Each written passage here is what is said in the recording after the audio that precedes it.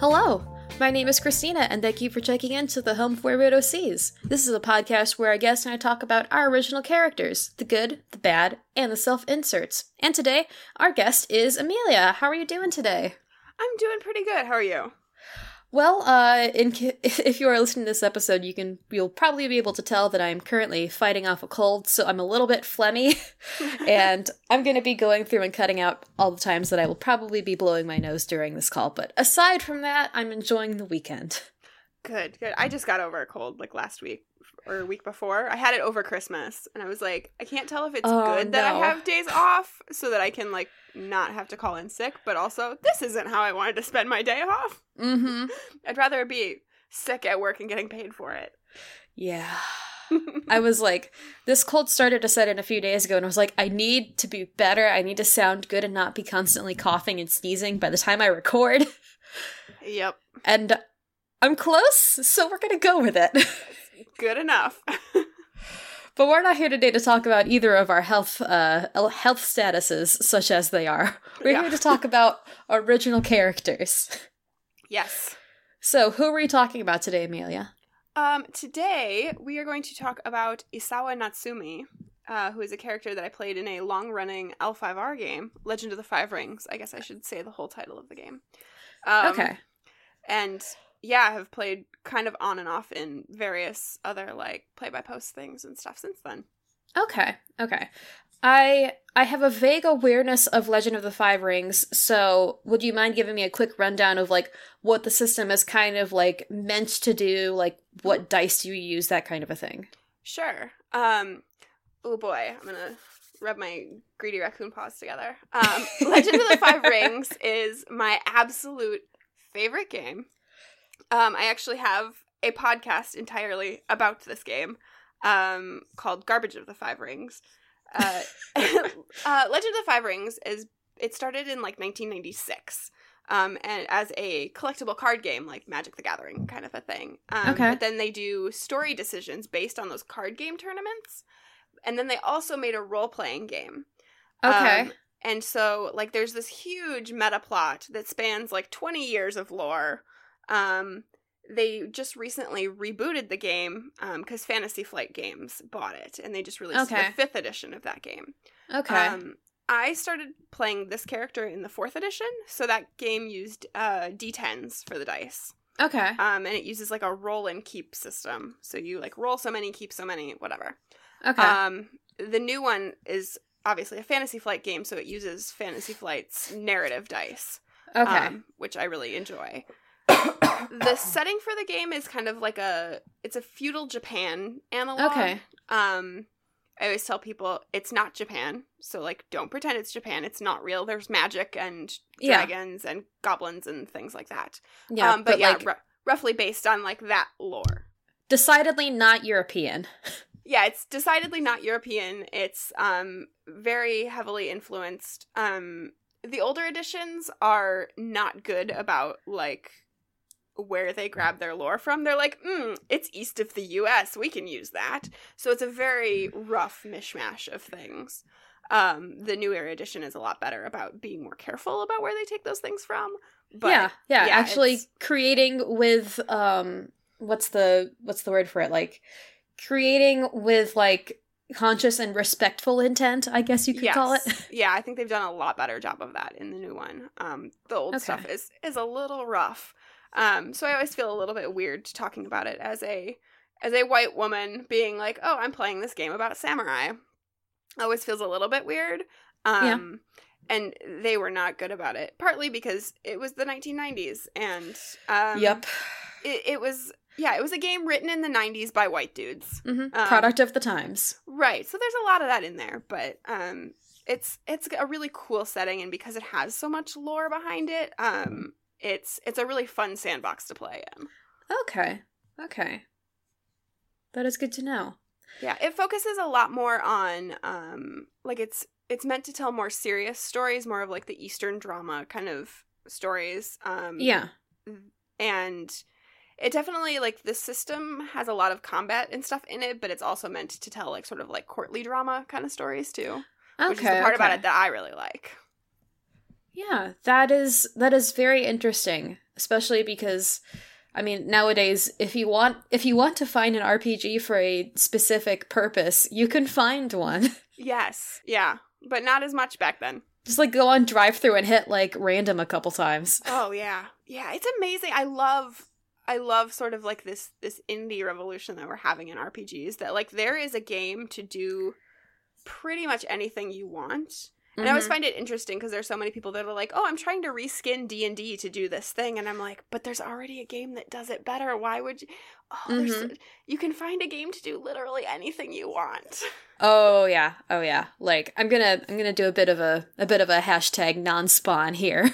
Yeah. Like, one of my friends, Josh, I think he's currently kicking around working on, like, a Mega Man RPG. Oh, nice. And my friend Riley has an RPG out that they've designed, which is literally, like, I call it, like, fan fiction. The game, like, oh, hey, you want to play in an RPG with, as I saw today, it was, like, Link from The Legend of Zelda, but also Clarice Rinaldi from The Princess Diaries.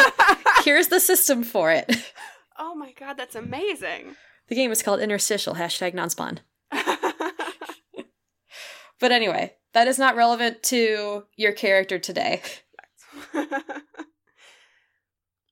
So, where would you like to start? Would you rather start with, like, kind of the setting or the premise for the game, or, like, your character, who she is as a person? I think we can probably start with the premise. Okay, go for it. So when we were playing, at the time the game was myself, I think, like, 6 other people. Yeah, it was a big group. I'm trying to remember. 1, 2, 3, 4. Yeah, so it was me and then 6 other people, one of whom was the GM. Okay. So we were playing this, like, very mixed group of characters. In L5R, you have clans. Okay. Who are, like, they're bigger families, and then there's, like, families within each clan, and they all kind of have, like, I hate to say theme, but they kind of do. Yeah. They have their brands. They do. So you have the lion, who are, like, sort of the military side of things. You have the crane, that are really good at courtly stuff. I was playing as a phoenix, who are the specialists in magic. Okay. But we had a group that was, like, a mix of people. And then we were all for a while it started out as kind of, like, you know, adventure of the week kind of a thing. And then eventually, like, into a larger story. But we started out as Emerald Magistrates and basically just going around solving crimes. Okay. Which was a lot of fun. And then we had sort of, like, intergroup drama. Like, my character was betrothed to another character in our group. And she did not like him, and he did not like her. So that was a lot of fun to play out, to just be like, oh, we have to be together and do stuff together, and I do not like you. Because he was sort of this, like, staunch, militaristic, like, very honor-bound kind of character. And my character was like, yeah, but look at those birds in that tree over there. That's really cool. Let's go see what's up with that. She just started out as, like, this very naive, very, I would say, like, sort of like a Zooey Deschanel vibe of just, like, very whimsical, and we're just here to, like, have fun and see what happens, and also I can see through all of time and space. So, no big deal. Like, she's, like, incredibly powerful, but just, like, didn't really care about that. Which was a lot of fun to play. Okay. So then, like, since she is from the clan that has magic as their specialization, within that then are there like class archetypes then that she was one of, like following the fighter or the mage or the thief or whatever? Yeah, so in L5R there's sort of, like, 3 classes. You have the Bushi, who are the warriors. Okay. You have Shigenja, who are the magic users. And then you have courtiers, who are, you know, like, generally your face characters. Okay. And then each clan has families that sort of specialize in those things, and each family kind of has, like, a little branch down, like, different schools is the way they work. So my character was a Shigenja, but particularly because she was a phoenix, I could be a void Shigenja, which means I could use all of the elements and also void magic. So I could use earth, fire, water, air, and void. So I could do pretty much any spell I wanted to. Nice. And, yeah, and was pretty good at them, which was a lot of fun, but also she was not good at much else. Yeah. Like, not good at fighting, not good at talking. Just magic, really. That was about it. Yeah. Out of curiosity, did that then, like, we're kind of jumping ahead a little bit, but, like, did that tie into how you played her and then how she developed as a character? Like, that specific, like, I'm only really good at magic. I'm not good at talking to people. I'm not good in a fight. I can't defend myself. But if you need that candle lit from across the room, I'm your girl. Right. Yeah, it was interesting because we had a couple characters that were really good at fighting, and the group that I was playing with was very interested in, like, combat type games. Before that, we had played Shadowrun, and after that, we played 5th edition D&D. And when we moved to D&D, it was like, combat, long rest, combat, long rest. Like, it was just, like, and so that was the kind of game that a lot of people wanted to play. Yeah. And like, L5R does that, but this was a game that did allow for people like me who aren't super interested in combat to kind of do some of those other things. And obviously, like, you can use magic in combat and stuff. But yeah, it made me find ways to try and do things, like, kind of creatively, or to like, pretend that I knew how to do things. Yeah, creative problem solving, or fake it till you make it. Exactly. One of the nice things about that system, at least, is that, like, you can always try to do something if you don't have a skill in it. You can still roll and see what happens, and there's a chance that you could succeed, because you're rolling against a target number. So the GM will say, like, okay, here's what you need to get, and you can kind of decide, like, is that a thing I'm capable of? And so over time, I kind of did that, and I would eventually, like, picked up skills and stuff to do things. But yeah, early on it was like, well, can I do magic to do this? And you only have so many, like, spell slots in a day too. So there were times where it was like, I'm gonna try and talk my way out of this problem, even though I probably can't do it very well, because I literally can't do anything else. So I think it led to a lot of, like, fun role-playing moments where it was like, well, I'm gonna be really bad at this, but let's see what happens, I guess. Which, as a player, I really love those kinds of things, because I think you're not always good at everything, and it's fun to, like, fail and see what happens. I was playing with a group that was pretty averse to that, so like, that was kind of an interesting experience, because they did not like to fail at things. But I do. I think it's fun. I mean, speaking personally here, I don't like failing outside of tabletop games, but when you're creating a narrative, it can be very fun. Right. Yeah, it's a fun storytelling thing. In real life, no. No. And I think maybe that's why I like it so much in tabletop, is that, like, generally in real life, I'm pretty risk averse. I don't like to go out on a limb and do things if I'm not sure that I can do it. But in tabletop, it's like, well, I know that this is a sort of safe, confined space, and, like, let's see what happens. Let's see where this goes. Yeah, if it's all fake anyway, why not? Right, exactly. Like, I'm already pretending that I can, shoot fire out of my fingertips. What's the worst that can happen? So, you mentioned that she has access to the 5 elements. Like, which one was her favorite? I have a guess, but I'm curious to hear what the answer is. I actually focused on Void. Okay. Which, in this game, is, I think the best way to describe it is, like, the Force. It's sort of like the thing between all of the other things. It's the negative space in things. So you can do things like moving objects without touching them, because you can kind of sort of, like, go to this, like, extra plane and, move things. You can read people's minds. You can do all of kind of that, like, weird stuff that isn't really, like, a particular element. Okay. Because all of the magic is elemental. Okay. And so that was a lot of fun, because you can do kind of weird stuff with it. I think secondary was fire. Okay. Because a lot of, like, in the new edition, how you approach a task determines which element you're using or focusing on. So, like, if you... Interesting. Yeah, it's really cool. They have approaches. So basically you say, like, here's a problem I want to solve. and then you describe how you go about solving it, and then that determines what element you're using. So you can't just like be like, oh, I have a really good earth score, so I'm always using earth. You have to say like, if you're tricking someone, it's air. If you are going like fast and hard, it's fire. Okay. Which I like a lot. I think really pushes roleplay forward in a way that the old game didn't. That's really interesting. Yeah, I'd really love to like take some time. I don't know why I haven't. Take some time and like recreate this character in the new edition and see, because it's very different. Mm-hmm. But yeah, I think fire was sort of my second focus. Because that was sort of like the intelligence and agility, I think, were based off of fire. Okay. Would you say then that she had a kind of like a fire personality, or was she very like air based or something? Or if you had to set up her personality, which we haven't really discussed yet, into one of the elements.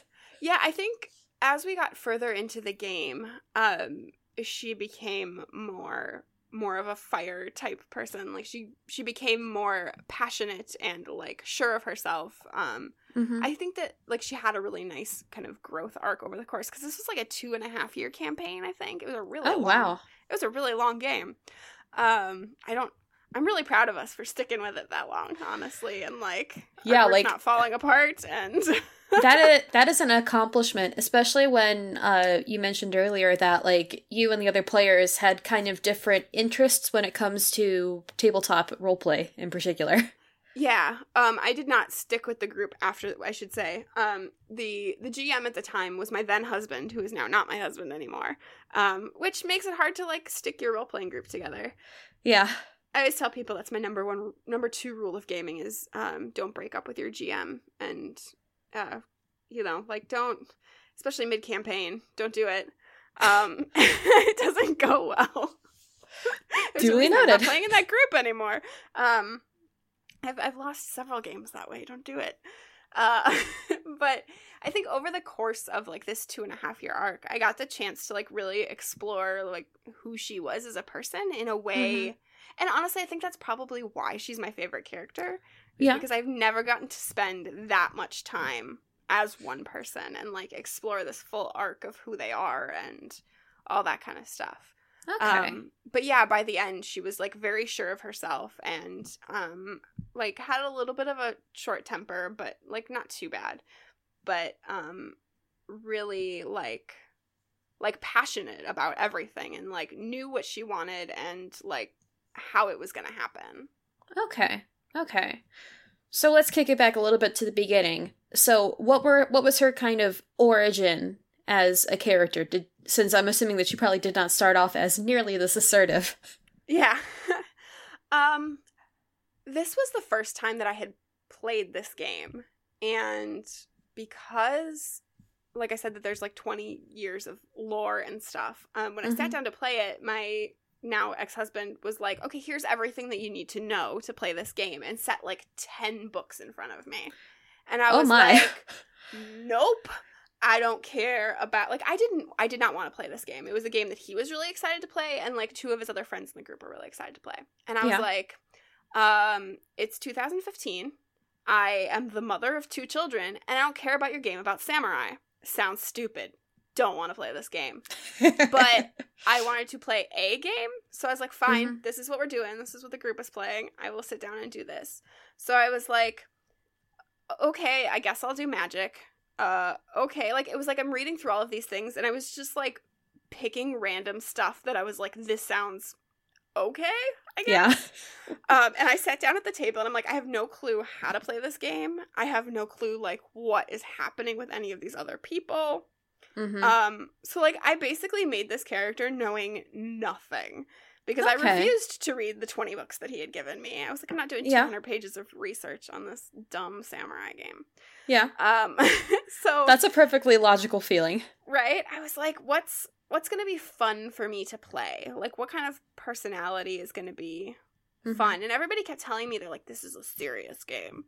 And I was like, okay. Is it? Right? Like, let's find out. So I basically made this character that was like, very, very powerful, but, like, kind of unaware of how powerful she was, because I wanted to go into this game and be like, okay, I've put together enough of the mechanics to say that, like, this is a playable character. But I, as a person, know almost nothing about this world or anything, so I'm going to play a character who's also generally pretty unaware of what's happening around me. Okay. Because I knew that the people that I was playing with were going to be very serious about the world and what was happening, so this was sort of my way to be like, I don't gotta know anything. Which actually worked out really well, and then, like I said, over time kind of led to this really nice growth arc. So when she started out, she was, I think I was playing a character that I think she was like 16 in the game.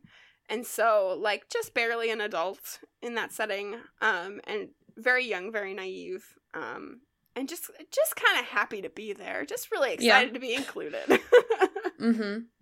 Which is a lot of fun to play, because it's not something that I generally pick anymore. I like to play characters that are, like, a little bit more jaded.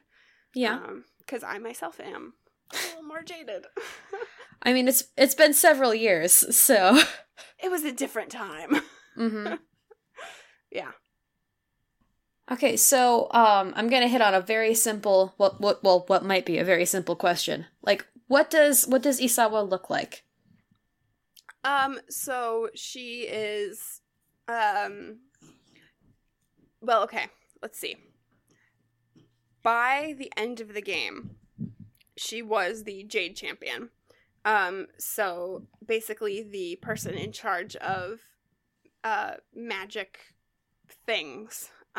So generally, like, her job was then to investigate, like, make sure people weren't using blood magic, in particular.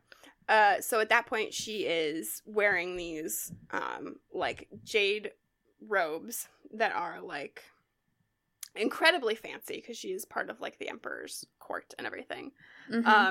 But she is thinner, sort of on the shorter side, dark hair, and I always described her as having these eyes that are just, like, sort of, like, uncomfortable to look at, because it feels like she can see through your soul, because she kind of can. Yeah. She is one of the few characters that I've had now in the last several years that I actually never really looked at a whole lot of art for. It was just always sort of like this idea in my head. Okay. I had a miniature for her that I painted at one point. I don't know where it is now. But, that's okay. This is an audio medium. Right? Yeah. It doesn't matter. Your listeners can't see it anyway. Yeah, but that was like a thing that I, at that point when I was playing, didn't really spend a lot of time thinking about. I know I noted a couple times that her hair was always pretty well kept, but, like, it never stayed that way. That was, like, for me, an important fact. It was, like, every morning she got up and she did her hair and it looked very nice, and by the end of the day, it did not anymore. Yeah. Because she just, like, couldn't put in the effort to keep it that way. But yeah, I think a lot more about that now. But at that point, it was not super important to me. Largely because the group that I played with didn't put a whole lot of emphasis on the roleplay part of characters, but much more like the mechanics of the games and stuff. And so it wasn't until later that I really started to think about that. And since then, I've gotten more into, like, commissioning art for characters and things like that, which is a part of character building that I really love. Oh, yeah. Same. Right? And I honestly am surprised that I haven't gone back and commissioned something for her, but I think because it's not a character that I'm playing at this point, I'm like, I have other things I would rather get art of. But yeah, at that point, that wasn't even a thing that I had, like, conceived of as an idea that, like, that you could do. At that point, I wasn't like, oh, I could get art of this character. Like, if somebody had said that, I was like, you mean I could pay someone to draw my character? Like, wild. I know, right? What a concept. I know. It's so crazy. Oh, I love it, though. I love it now that I've done it a couple times. I'm like, this is so great. Why doesn't everyone do this all the time? Oh, yeah. Because we can't. That's why. Because money. We have to pay rent and stuff. Yeah. Because we're millennials. I know that feeling. As someone who both has drawn character art for herself and for others, it is fun. And also sometimes you're like, I don't have the brain power to come up with an appearance for this character. Yeah, it is really tough. The few times that I've commissioned it too, I've like pulled up pictures and like I'll have Pinterest boards and all that kind of stuff. And like I'll sit there for a while and be like, well, what do they look like? And I'll pull a few things, and then whenever I get art back, I'm like, how did you know I wanted this? Like, oh, it blows my mind. It's so good. It's the magic of artists. I know. I don't know how they do it. That's why they're artists and I'm not. They have some sort of secret that I'll never know the power of. I know. It's magic. It is. To me, like, it's so good. It's so good. Everyone, hire artists. Find an artist that you like. Go on Twitter, whatever, and hire them to draw your character. And pay them fairly. Your mind. Yes, pay them fairly. But it will blow your mind. It's so good. It's so good. Oh yeah. So,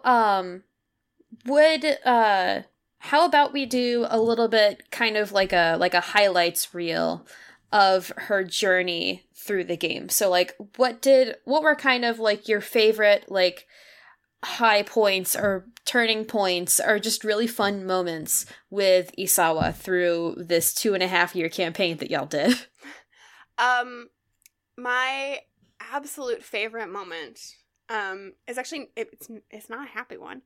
But so we ended up not actually marrying that person that she was betrothed to. And she ended up marrying this NPC. Okay. And then, like, she didn't really particularly like him, but he kind of grew on me after a while. And then he died. Like, just, like, out of nowhere. We're in the middle of, like, this combat, and it's, like, he's being run as, like, a GM NPC. And he just died, and I was not emotionally prepared for that. Yeah. And I held it together because it was, like, me and a bunch of dudes at the table, and I was like, I'm not gonna cry in front of these people. Yeah. But we're driving home, and I'm like, I can't believe he died. And it's like, this is, like, the first emotional experience I had role playing, because up until that point it had been these like really like silly games, and you know, like I said before that, we played Shadowrun, which like that game Shadowrun. But it was like the first time I'd had this like really overpowering emotional experience. And then we had like a month off from the game after that, and so I spent the next month like thinking about this, because like the session ended like right after he died, and I was like, oh my god, like what? Like I'm gonna be thinking about this for the next month and a half. Right? And I'm like, what do I do with that? Like, how does that change a person, and how do we, you know, and we had meant for that to be kind of a break in the game. We had this month off. And our GM had done, like, sort of, like, mini arcs with each of us kind of in between, because we were like, we're going to do, like, a whole, like, time passes. You know, it's been 6 months or something since whatever. Yeah, time skip montage. Right, exactly. And so, like, we'll come back, we'll do our vignettes or whatever. But the sort of downtime thing that we did is that she basically, like, runs off. So she is supposed to have all of these responsibilities and duties and things, and she basically, like, nopes out of it because she's, like, too sad. Yeah. Goes and, like, climbs a mountain, does this, like, whole eat, pray, love journey. Yeah. And is, like, confronted by his ghost. And at that point, I wanted part of her arc to be this decision of, like, does she try and bring him back from the dead? Yeah. Which is, like, a thing that you definitely don't do. Like I said, her job was to fight against blood magic. And blood magic would be the way that you do that. Okay. And so part of that arc was, like, being confronted by his ghost and trying to decide, like, do I move forward or do I try to fix this? Because, like, she's powerful enough to fix it if she wants to. Yeah. But she shouldn't. And so she did not. She did the good thing, which I, in the time since, have become a much bigger fan of playing villains in stories. And if I had to replay this is, like, sort of my fork in the road moment for this character. Where, like, if I went back, I would raise him from the dead. Yeah. I would become a dark sorcerer. It would be great. In this game, I did not. Yeah. Because I think that, like, he wouldn't have wanted that, even if she did. But that was, like, a really a really cool role-playing experience for me to get to, like, have this really emotional moment. And it was the first time I was like, oh, you can play a serious game. Yeah. You can play, like, a not silly game. Yeah. Because at that point, too, I was listening to a lot of actual play podcasts and stuff. Particularly, I've been listening to Campaign and One Shot. Okay. Which are almost all, like, very silly games. And that was the experience that I'd had. And it was, like, this brilliant aha moment of, like, oh, you can do something totally different. You can have these really deep narrative character stories. And I was like, this is... And, like, from there, I feel like I have been, like, chasing that fix since then of, like, I want these really deep, sad, emotional stories. Oh, yeah. Oh, yeah. But then when we finally came back to the table, it was like, this is, like, a whole different character. Like, we went from this, like, really whimsical, fun kind of thing to, like, oh, now you've faced real, actual problems, and it has changed you. Which was really cool. It was really cool. I feel like that kind of phenomenon you described of, like, all of a sudden this narrative that's been created changes fundamentally. I feel like that's called, like, growing the beard or something. But, like, that is one of my favorite things. Like, my point of reference for that is the Adventure Zone balance with, like, how I think up until probably, like, maybe even episode, like, 50 or something out of 69 episodes, nice. But there's a point in the story at which all of a sudden the stakes become real, they become emotional stakes that then, like, the players connect to, and then all of a sudden, like, the entire story is just on a whole different level. Like, that is such a good moment in, like, narrative creating, when, like, all of a sudden it's okay, now, like, we still have the jokes, but now we have the serious factor. Or if it's in, like, actually, I don't know if I've ever heard that happen with a narrative that starts out as dramatic. I've only heard that happening with, like, you know, like, goofy, fun, haha episodes kind of a thing. Yeah. Yeah, I mean, and this is a game that I think, like, you can play fun, silly versions of it. I think it's at its best when you play, like, a very serious narrative. But I think that's the thing about a lot of games is, like, you can have a very serious, heavy, emotional game of D&D, or you can have, like, a weird, silly dungeon crawl. Yeah.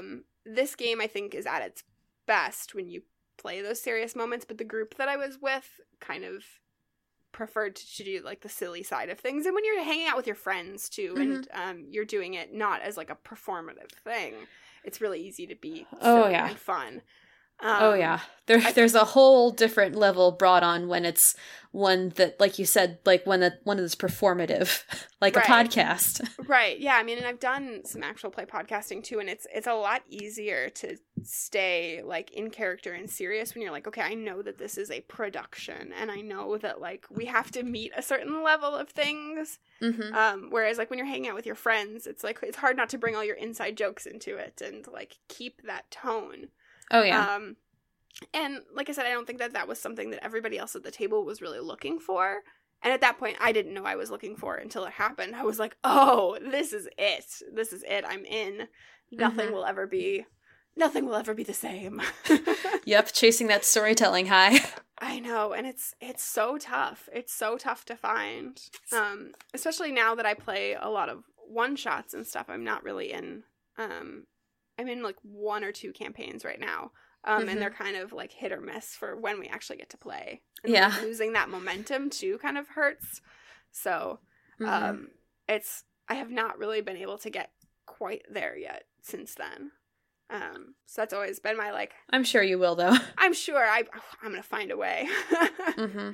But yeah, that's sort of like my aha moment in that game was, like, this really emotional thing, and then, like, that sort of short arc afterwards of, like, okay, now what do I do with this?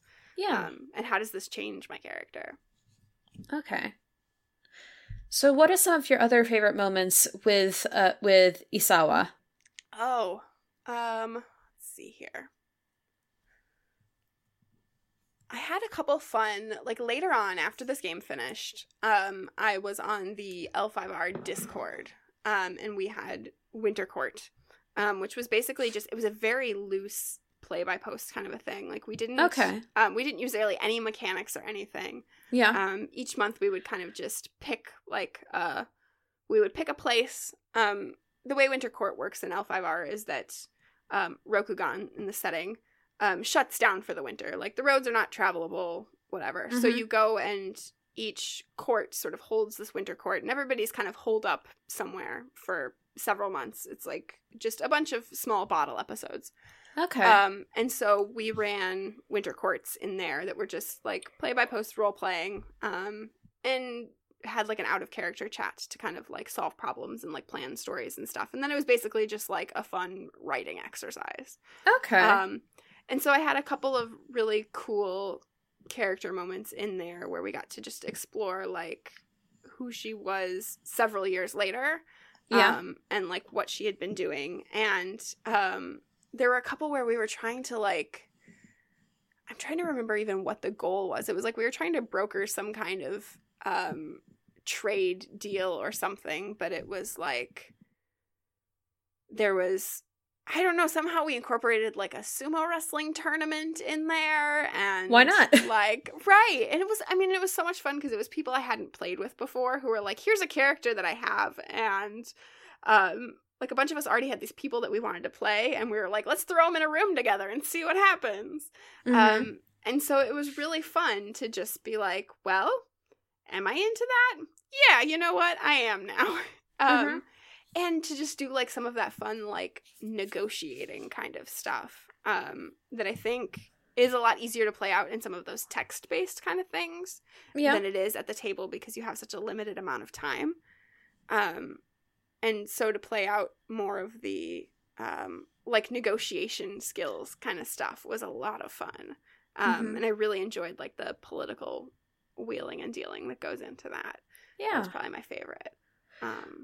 Which is, I don't know, I think that's a really fun thing to, like, look at is, like, when you take a character from one medium and then, like, move them to another, how they work differently is, like, it's so cool to me. I haven't done a lot of play-by-post stuff. That was really my first time doing it. And it was really cool to be like, oh, this is how this character, like, sort of moves differently and is shaped differently. Okay. Because I'm playing her differently. Like, the constraints are totally different in that kind of setting. Yes. You're like, oh, I can do whatever I want because it doesn't matter that I can only move 3 squares at a time on this combat grid. Like, yeah. It's a lot of fun. But then at the same token, then, like, there's also moving from, like, playing in person to playing through, like, play-by-post. Like, then you have to add in, you have to, like, okay, I need to add in extra things that maybe, like, these people that haven't necessarily played with before would know about my character, or, like, I have to remember to say that I'm going into this room. Right. And I think some of that depends, too, on, you know, like, how serious the play-by-post game is, too, of, like, you know, like, what are we willing to retcon and not, and that kind of stuff. Yeah, that was the first time, too, that I had done that, and in that Discord server, too, is where I met some people that I ended up playing my first online game with, too, because before that I had never played a game online with anyone before, either. I'd been too nervous to do it. Yeah. I'd had a couple, like, rough game store experiences, not even playing games, but, like, going into a game store and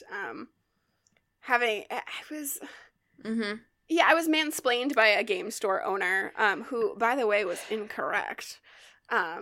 Yikes. Who was, like, incorrectly explaining things to me, and then ended the sentence with, but you're probably just here buying something for your boyfriend.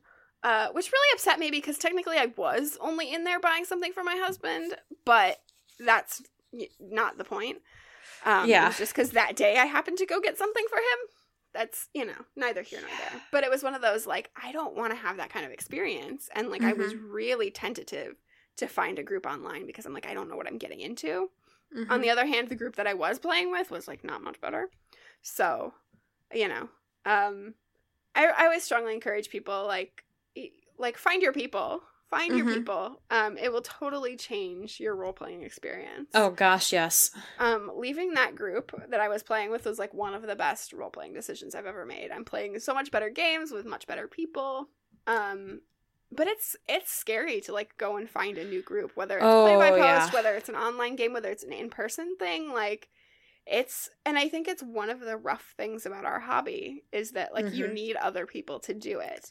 And and a lot of times doing it is a really vulnerable experience because you are, like, inhabiting this character and putting your feelings out there in game with people that, like, may or may not be decent. And it's really scary. It's really scary.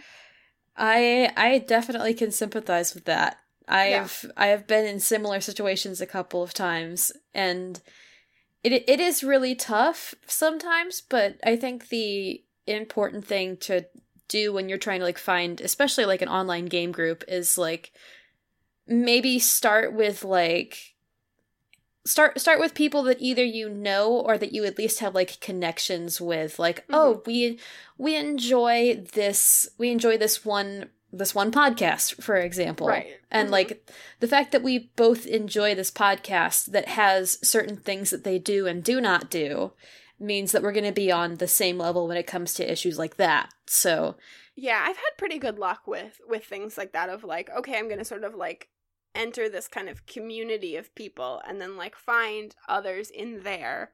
And then, like, once you find that, like, one or two people, you can pretty easily start to branch out and be like, oh, these are friends of friends, and you know, and finding things. But, like, yeah, taking that first step is really scary. But honestly, like, one of the best gaming choices that I ever made is how I met both of my co-hosts on my 2 podcasts. It's how I made, like, most of the people that I'm friends with now. Like, it was a really good experience. So, like, taking that first step, but it was scary. Yeah. I know that feeling. Yeah. I mean, it's so unfortunate because, like I said, because it's such a, like, an emotional space that, like, I think it holds a lot of people back sometimes.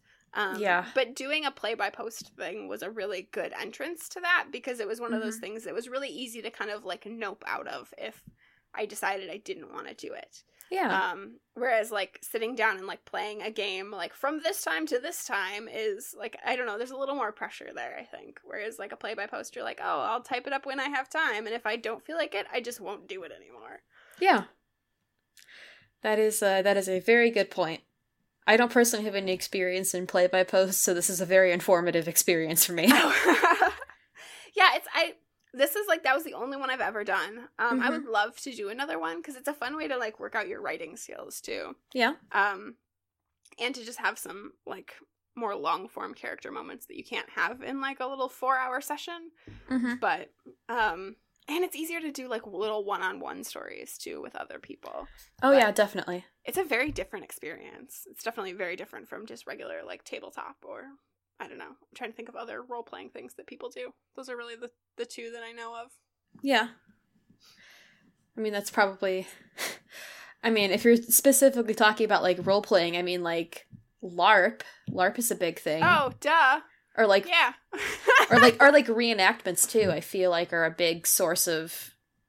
Are a big source of role-playing. I mean, like, heck, even just, like, actors. Acting. Yeah. Drama. Yep.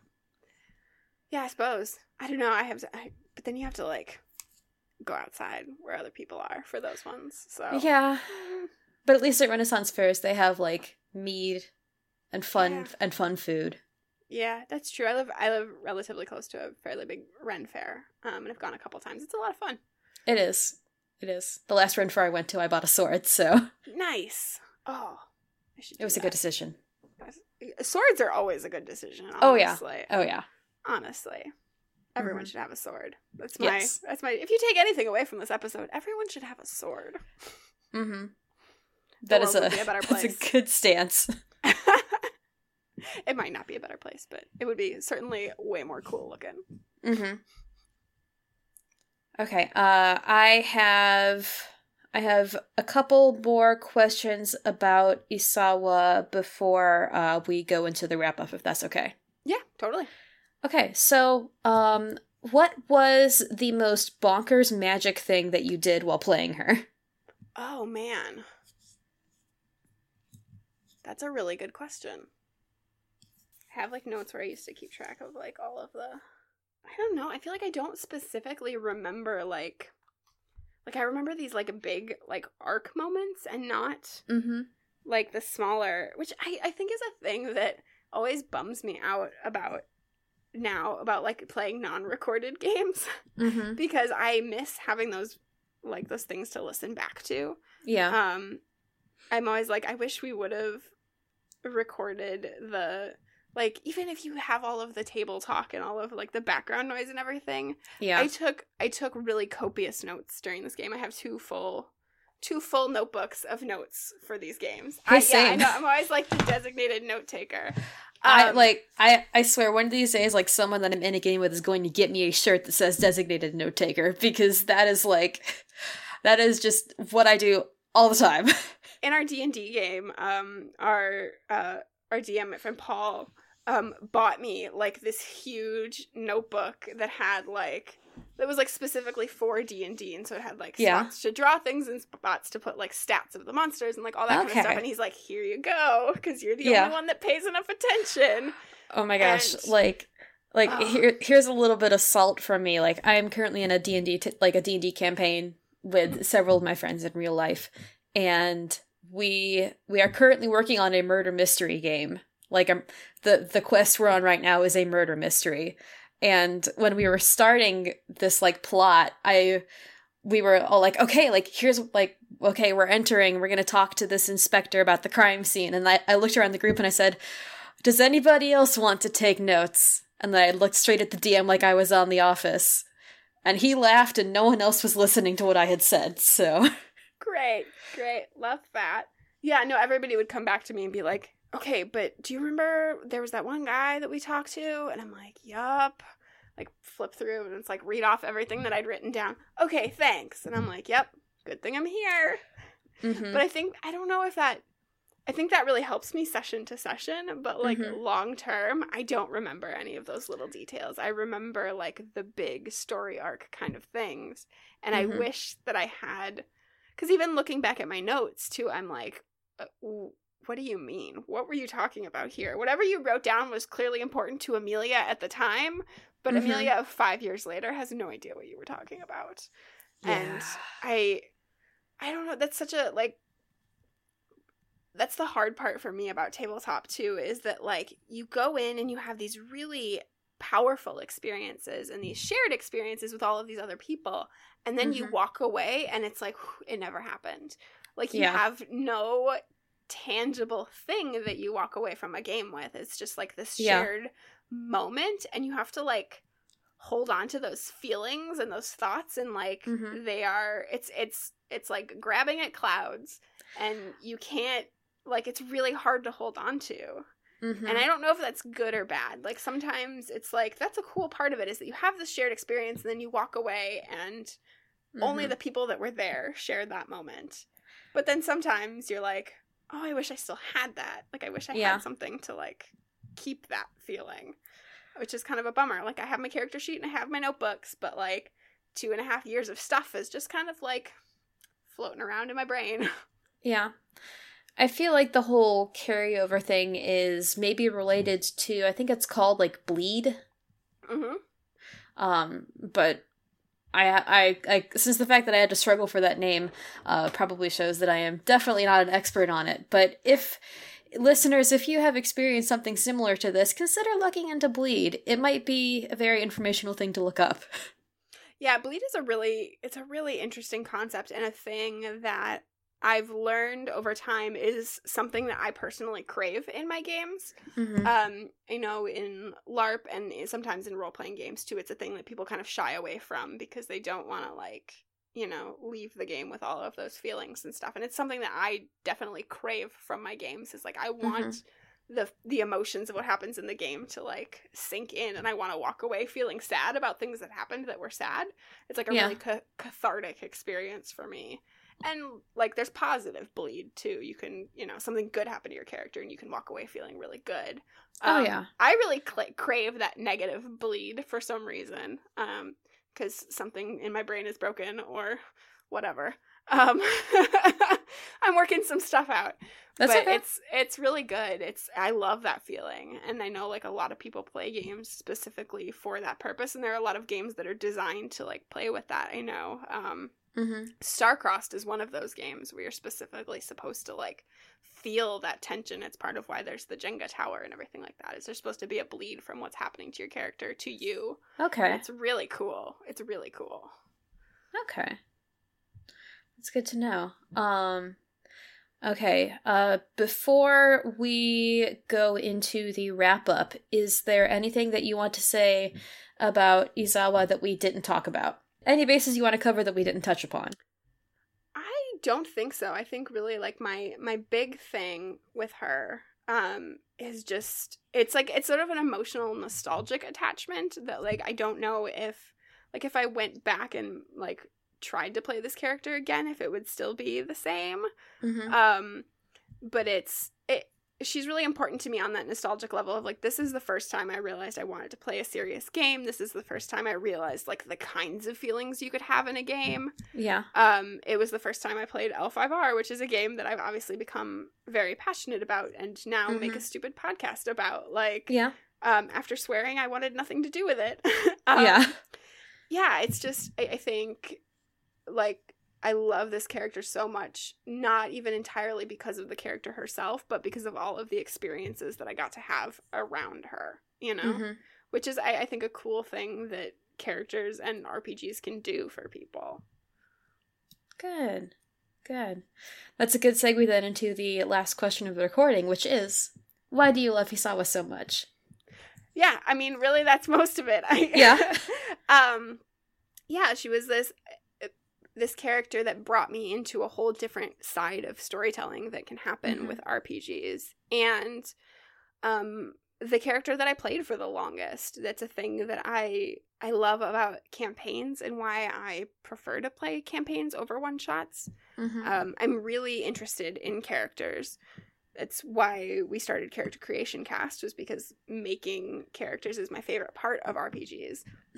But I don't think you ever get to see who people fully are in a one-shot 4-hour session. I think when you get to play someone out over 2.5 years, you become really attached to them as a person, as a character. And then you also get this really cool experience of, like, watching someone grow, except that someone is also you. And it's very cool. That's why I started out to, like, as a really serious, like, moment, and then I couldn't keep it. It's okay. But yeah, like, you get to grow as a person along with your character and, like, learn things about yourself, about the way you play, and about what you want in a game that you don't get to in a one-shot. And this was the first time that I really had that experience of being like, oh, here's why I love tabletop. Yeah. And before, it was like, I knew it was a thing that I liked to do. I knew it was, like, a fun storytelling thing, and I got to do it with my friends. And this was like, oh, no, this is a whole other side of it that I haven't experienced, and this is what I really want, and a thing that I am now very passionate about. And it was so cool to experience that and to, like, have notes from that. And, like I'm just very nostalgic for that whole experience that I had playing that game. Yeah. Yeah, that is very well said. Thanks. I tried. Okay, so thank you so much, Amelia, for coming on the show. I appreciated having you on, and I hope you had a good time. It was a lot of fun. Thank you.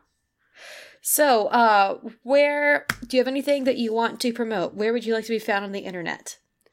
You can find me on Twitter at Ginger Reckoning. I am the co-host of 2 podcasts. One is Character Creation Cast, a show about creating RPG characters in different systems. And then we also do a segment every month on player advice, because I think there's lots of advice for GMs and not a lot of advice on how to be a good player. Okay. So that's Character Creation Cast. You can find that on Twitter at CreationCast, or we are part of the One Shot Podcast Network. Okay. My other show is called Garbage of the Five Rings, where we are reading through all of the fictions and card text and RPG supplements and the lore of Legend of the Five Rings. Oh my. In the order it was released. Oh my. Yeah, we are halfway through the 3rd arc, I think, which puts us about 4 years into 20 years of lore. Wow. Right now. Yeah. So you can find that podcast at G5R Podcast on Twitter, or our website, garbageofthefiverings.com. Okay. That's good to know. The Home for I Read OCs is a part of the Corner Podcast Network. It can be found on iTunes or Apple Podcasts, Google Play, Pippa, Stitcher, and wherever else you can listen to podcasts. And if it's not on there, let me know and I'll see about getting it there. Our theme song is Violet by Paddington Bear, courtesy of the Free Music Archives. New episodes come out on the second and fourth Mondays of the month. If you'd like to get in touch with us, we can be found on Twitter at WaywardOCPod or through the WaywardOCPod hashtag. You can also email us at waywardocpod@gmail.com. And I do currently have the next few episodes lined up for guests, but if you or someone you know is interested in coming on the show, feel free to have them send me an email or a message through the Wayward accounts, as those are the ones that are less likely to have the messages get lost. And as with all podcasts, it is always extremely helpful if you can rate and review us on your listening platform of choice and maybe even subscribe, because that helps us to find a wider audience and to brighten more people's days. So, thank you all for listening. This has been the home for Wayward OCs, and we hope you enjoyed your stay.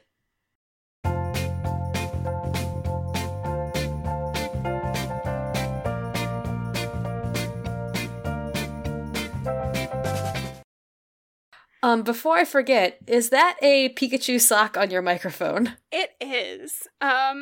I wanted something to because you can get the actual nice cover things, but I was like, socks also work. And then I had some unsorted laundry, and my daughter had this loose Pikachu sock. And so, yeah, I have a child-sized Pikachu sock on my microphone right now. Honestly, go for it. Yeah, I think it's pretty stylish. That's very good.